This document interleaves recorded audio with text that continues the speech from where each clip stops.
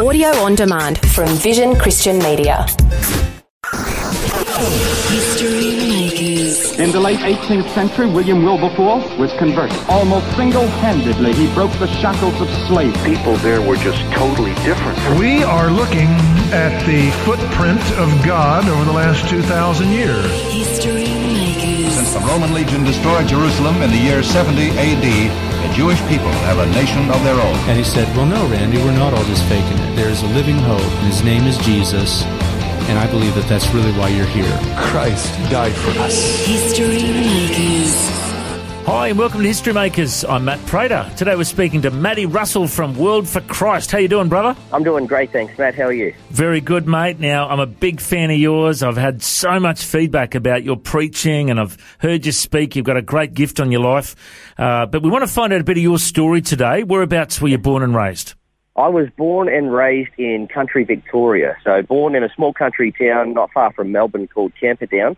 Later moved to the country in Gippsland, Victoria, and then from there to a really small country town of a population of about 2,000 people in a place called Ballara, which not many people have ever heard of. So, yeah, raised in the country. Okay, and did you have a religious upbringing? What was your upbringing like? No, actually quite the opposite. So I was raised in a drug-fueled, alcoholic, atheistic environment that consisted of a lot of domestic violence. So atheism was the prominent train of thought. The only time we ever heard anything about Jesus or God is probably how most Australians do outside of Christian circles, and that is as a cuss word or swear word or someone, stubs their toe or something like that. So absolutely no Christian upbringing whatsoever. And, mate, I heard things got pretty rough for you in your story. Tell us about, the difficult times you went through as a young fella. Yeah, so my mother suffered 7 years of domestic violence before she made a decision to run away from my father. He was at work one day and she'd just had enough. She was in fear of her own life and he would beat her quite severely on a regular basis.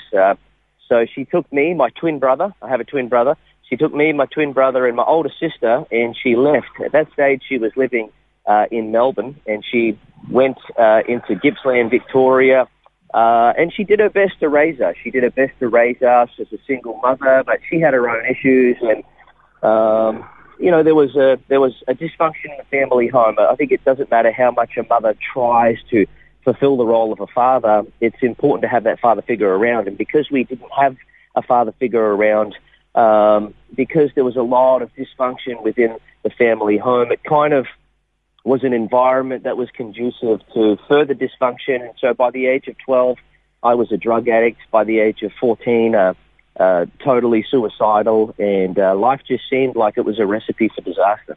And, mate, I know that things kept spiralling downhill until you came to faith. Tell us a bit about your conversion story. Yeah, so, I was, the first encounter I ever had with God wasn't anticipated. I didn't go looking for it. Romans chapter 10, verse 20, Paul is speaking prophetically, and the Lord is speaking through him, saying, I was found by a people I never looked for. And I was about to actually kill myself at the age of 17. I was going to use a certain instrument to do that, and we go into detail, just in case there's some young people tuning in. But I was going to take my own life, and right when I was about to take my own life, I had a supernatural encounter with God where I heard God speak to me. He called me by my name, and he said, Matthew, everything's going to be okay. And I just remember, it's about 12 o'clock at night, I'm looking up into the stars, and I'm thinking to myself, God just spoke to me, and a peace just filled my heart, and I knew that he had made a promise that everything was going to be okay. And for the next 3 years, life would spiral out of control. Drug addiction would get worse. Violence would get worse. Crime would get worse. But there was an anchor that somehow, some way, a God who I don't know promised me that everything was going to be okay. And what basically happened is I was at work for the dole, a Centrelink incentive program to, make you work and look for work and actively, give you skills and an opportunity. So I went to work for the dole, and I met a Torres Strait Islander who had spent 6 years in prison for beating police officers, had got out of prison, went down to the Broadwater on the Gold Coast, and had a radical encounter with Jesus. And so he got saved and became an evangelist, and he was at work for the dole. he had his guitar and he was worshipping Jesus at the lunch break, and everyone was thinking, this guy's a weird dude. I've never seen a Christian in my life. And so he's the first Christian I've had an experience with, and he's radical. He's on fire for Jesus. He's telling us the gospel. He's worshiping. And I just remember thinking, if that's what a Christian looks like, I'm not sure if I want to be one. I just thought, this is a really strange, radical dude. But over the weeks, he began to wear off on me, I guess. I mean, I feel like the Lord was softening my heart over a couple of weeks, and every day he would just share Jesus. And he was a hip-hop artist, a rapper, and I'm a hip-hop artist, a rapper, and so he would rap about Jesus, and I would rap about the things of the world. And one day, he finished rapping about Jesus, and I said to him, you know what? I believe in God. And so he said, awesome, you and me, lunchtime, we're going to go down to the park, and you're going to give your life to Jesus. And I just remember thinking, what the heck does that mean? I'm going to give my life to Jesus. Like, I don't even understand that terminology. And he said, well, we'll go down to the park at lunchtime and I'll lead you in a prayer. You can pray to Jesus and Jesus will save you. And so he shared the gospel with me, and we went down to the park at lunchtime, and I prayed a prayer. I prayed to Jesus for the first time. And while I knew that Jesus had heard my prayer, there wasn't a radical change. I felt peace in my heart. But for the next 9 days, life continued as normal. Drug addiction, sleeping around, partying. One day I woke up on a Sunday morning with a hangover, and I remembered that this guy's church was just around the corner. And so I thought, well, let's just go and give it a try. You know, haven't got nothing to lose, so I just decided I'll go to the church. And, well, I was expecting a Catholic service. You know, I was expecting a priest with a white collar and candles and hymns, and, you know, and I didn't care. I was like, I need God in my life. I need change. I need to meet this God who spoke to me when I was 17 years old. And now at this time it was 3 years later. So I went to church. It was a small church in Southport on the Gold Coast. And as I walked in, this guy who had been telling me about Jesus was breakdancing up the front of the church, spinning around on his back. And there's about 150 people in the church, and they're all jumping up and down and excited and smiling. And there's a whole band, and and I just remember thinking, wow, he's not the only one that's like that. They're all like this. They're all, excited about life. And so I was shown to my seat. Long story short, the gospel was preached that Sunday. They gave an altar call to respond to the gospel. And as the pastor was giving the plea for people in the congregation, if you've never given your life to Jesus, come forward now. People started to stand up out of their seats and make their way down to the front of the church to surrender their life to Jesus. I just remember thinking to myself, there's no way I'm doing that. And then my heart's beating 100 miles an hour, and the conviction of the Holy Spirit is there. And while my mind was telling me there's no way I'm going to do that, my heart was saying to me, this is why I was born. This is the reason I'm alive, to encounter God and to meet Jesus. And so it's like God had lassoed my heart and was pulling me to the altar to surrender my life to Jesus. And as I got to the altar, I had all I can explain is a born-again experience. I encountered the power and presence of God, and immediately I became convicted of my sin. In fact, I felt so unclean in the presence of this holy God. And to me, before that, it felt like God was on the other side of Mars, but that Sunday morning, he was right on top of me, and all I could think of was how intense my sin was. I just began to tremble and to weep and to cry uncontrollably, and a man began to counsel me through salvation. He said, whatever you need to ask God for forgiveness for, just begin to cry out to Jesus. And so I spent probably the next half an hour just crying out to Jesus with all of my heart. And then all of a sudden, something supernatural happened. This God who felt like he was holy and on top of me, I couldn't escape. All of a sudden, I felt tangible love pour into my heart as though Jesus himself had stepped inside of me and radically set me free. Within 2 weeks, I was totally drug and alcohol free. My whole world had changed, and I knew that I was a brand new person. Wow, man, this is just a great testimony of someone who, you weren't even looking for God, but God showed up. And, I often think of the prodigal son story, Jesus shared that story, but it's like the father, he ran to the son, didn't he? The son was coming back in that instance, but he ran to it. And this is the thing, God pursues us, doesn't he?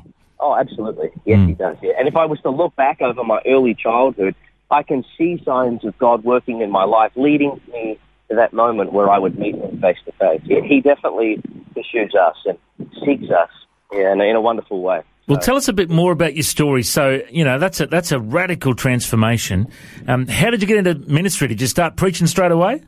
Yeah, I did. So, I came home from church, and the first people I started to preach to was my immediate family members. And so I barged through the front door, and I just began to share the gospel with my mum and my twin brother, and they didn't want a bar of it. They were like totally against it. My mum, she was like, you go to church one day and all of a sudden your whole life's changed. And she couldn't believe it. She couldn't accept that I could go from being a drug addict to being on fire for Jesus and my whole life transformed. And so it took her a while to come to terms with the fact that this wasn't a fad that I was going through. But I began to preach to my family, and they would persecute me and tell me to shut up and say all kinds of nasty things. Which, I don't believe that they were genuinely intending to hurt me, but it was just they didn't want Jesus in the house, and so. But Jesus was in me, and I couldn't shut up. Everywhere I went, I was telling people about Jesus. My closest friends, I'd catch up with them and begin to share Jesus with them and how he radically changed my life, and immediately, just from all different angles, people were not accepting what I was saying. I would go into my bedroom and have powerful encounters with Jesus, and even though the world was rejecting me, I knew I had been accepted by God and that nothing could take that away. So even though people didn't want to hear, I couldn't shut up. And it wasn't like I was Bible bashing or ramming it down their throat. I had found the answer to everything, and I wanted to share it with everyone. And so I began to preach on the streets, and the church that I was going to had a homeless feeding program where they put on free meals twice a day for the homeless. And so I started to preach the gospel there and started to see many people saved and many people encounter God, making many decisions for Christ. And so from there, they put me on the preaching roster at church, and I started to preach and give sermons and see the Lord really begin to move powerfully, and people flooding altar calls. And it was just the Lord's grace at work in my life, and a fire that no one could put out. It just was on fire for Jesus. Now, mate, you're married with kids now, and you're travelling around the world preaching the gospel. So I know you've been all around Australia, all around New Zealand, and God's opened up doors for you all around the world. What are you, 35? Is that how old you are? Yep, 35, 36 in October. Mate, amazing how God is doing this in your life. Tell us a bit about where you've preached around the world now.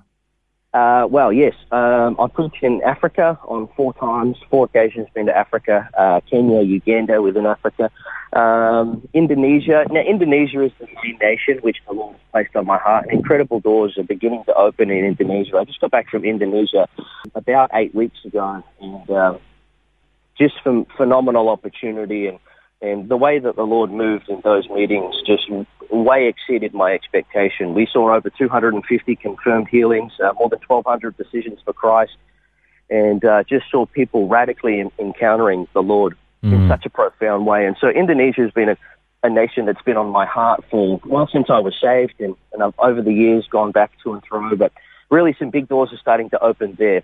Doors are opening in Pakistan, and also, preached in the USA and in Papua New Guinea and the Philippines. And so, the nations are ripe, and Jesus is, this part of the Great Commission. A lot of people are waiting for the Lord to say, give me a word to go. And Jesus has already given us a word to go. My conviction is this: you don't need a word to go, you need a word to stay. Yeah. And so, if we don't have a word to stay, then let's get out there and preach the gospel and reach the nations and see God move powerfully in this generation. So it's exciting times, exciting to be alive, and I'm just grateful to be a part of what God's doing in the world. I say this all the time, and I mean it in genuine sincerity and humility, that I used to be a drug addict, but I'm a Christian now. And if God's using people in our generation, then here I am, Lord. Use me. Amen. That's so good, mate. God uses those who make themselves available. Yeah. Now, mate, before we wrap up, I do want people to hear this incredible gift you have as a rapper as well, brother. And I know it's hard just to, do a cold rap, but, I heard you do it at our soup kitchen recently. Can you just lay down a bit of one of these raps that you do? Because people love this stuff, don't they? Go for it, mate. Take it away. All right. Okay. Check it, got me a crowd in the stage platform to rage war. This ain't about fame, I proclaim to transform. My stance raw, carving up like a bandsaw. I cause you up to spin like whirlwinds in a sandstorm. What? remain still staying true to the cause. If you were thinking this is killer, we were thinking the same thought. With blades drawn, cut and pick like a claymore. A comforting convict with one swing of the same thought. I'm reborn, preaching Christ as Lord. Sowing seeds for fine fall, reaping all that he died for. A crown of thorns, bleeding flesh that's torn. I can hear the fields cold, but I hear the reason I came forth. Thank you. So good, mate. So good. And you're fast, man. I do these like old school DT talk raps and I'm slow and trying to remember the words. You know, you're like a machine gun rapper, mate. You just go for it. So I know that you've got a great gift to that. I know you love to sing when you preach as well. You've got a great voice. You've got a great calling in your life. Now, if there are people listening that have never actually heard the gospel, and if you had like 60 seconds just to share that with our listeners, what would you say? I would say this, first and foremost, the Bible says that Jesus Christ came into the world to save sinners. And, you know, in this generation, we don't really hear that terminology much, sinners, but the Bible says that we have all sinned and fall short of the glory of God. And because God is holy, God must hold us accountable for our sins. And there's a day of judgment coming where God will judge the world in righteousness because of his holy standards. Now, there's two types of people in this world, and, you know, we don't like to put people in categories, but really you're either going to heaven or you're going to a place that's separate from God that the Bible calls hell. And that's bad news, but the good news. So you have to say the bad news before the good news makes sense, because without the bad news, the good news is just average news. But the good news, the great news is this, that God loved the world, everyone in the world, regardless of how bad they've been or what walks of life they're from. He loved the entire world so much that he gave his son Jesus to die on the cross. And the Bible says that the punishment for sin is death, and that is why Jesus came into the world to die. He died the death that we deserve, to pay the price we couldn't pay, to bring us back to God. And so God can forgive our sins because our sins were judged on Jesus Christ. He didn't sweep them under the carpet. He didn't turn a blind eye. The penalty for sin was paid when Jesus bled and died in our place. He was raised from the dead on the third day. And the Bible says that whoever believes in Jesus will not perish, but will have everlasting life. It's a free gift from God. And the Bible says that the people who hear the gospel, that good news, need to do two things. Firstly, they need to repent, which means to change their mind. And secondly, believe in the gospel. And it's that simple. If you repent, change your mind about everything else and trust in Jesus and believe in the gospel, then the promise is you will have eternal life, that God will wash your sins away and cast them as far as the east is from the west and remember them no more. And so Jesus said this, and it's not just waiting to go to heaven when we die. This is about entering into a living, breathing, dynamic relationship with Jesus right now where we live. He said this. When he was praying to the Father, he said, this is eternal life, that they might know you, the one true God, and Jesus Christ, whom he sent. So it's not a system of rules. This is about a living, breathing relationship with Jesus, and he promises that if he sets you free, you'll be free indeed. And that's my story. So that is good news.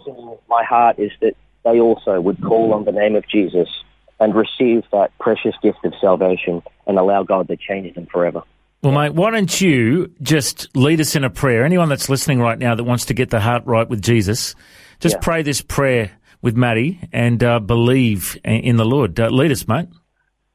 Dear Jesus, you promised in your word that if we call on your name, that you will save us. So we call on your name. Jesus, I ask that you would forgive me. I ask that you would wash me clean. I ask that you would save me. I make a decision today to give my life to you. And I ask that you would give me the grace to live for you. I believe that you died for my sins. I believe that you were raised from the dead. And I thank you that you paid the price for me. In Jesus' name, amen. Amen. Well, if you just prayed that prayer and you'd like us to send you a Bible and some information about following Jesus, you can send us an email, info@historymakersradio.com. That's info@historymakersradio.com. We're more than happy to send you a Bible from the Bible League and information about following Jesus. And if people do want to contact you, Maddie, what's the best place? What's your website and what's the ministry called?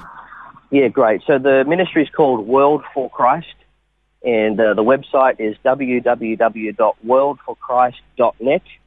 Alternatively, we also have a Facebook page, so World for Christ on the social media platform there. Awesome, mate. Well, it's been so good to hear your story today, and we pray the Lord will continue to open doors for you and that many lives will be impacted. Maddie, I reckon you're a history maker. Thanks for joining us. Awesome. Thanks much, Matt. Cheers. Thanks for joining us on History Makers. If you'd like to listen to this interview again, just go to historymakers.tv. There you'll find links to Facebook, Twitter and Instagram. You can subscribe to our iTunes podcast or check out our YouTube clips. History Makers is a faith-based ministry and we appreciate all of your support. The vision of History Makers is to share the good news of Jesus all over the world. If you've got a suggestion of someone we can interview, send us an email, info@historymakersradio.com. God bless you. Have an awesome day. I'm Matt Prater, and why don't you go and make history? History Makers. History Makers is proudly sponsored by Bible League, who serve the local church and other partners around the world by providing Bibles, scripture materials and training to help people meet Jesus. They provide God's Word to a lost and needy world.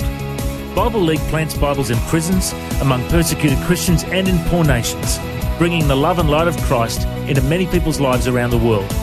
Make history today by joining our friends at Bible League and planting a Bible that will help someone meet Jesus. Go to bl.org.au. Station sponsor. Thanks for taking time to listen to this audio on demand from Vision Christian Media. To find out more about us, go to vision.org.au.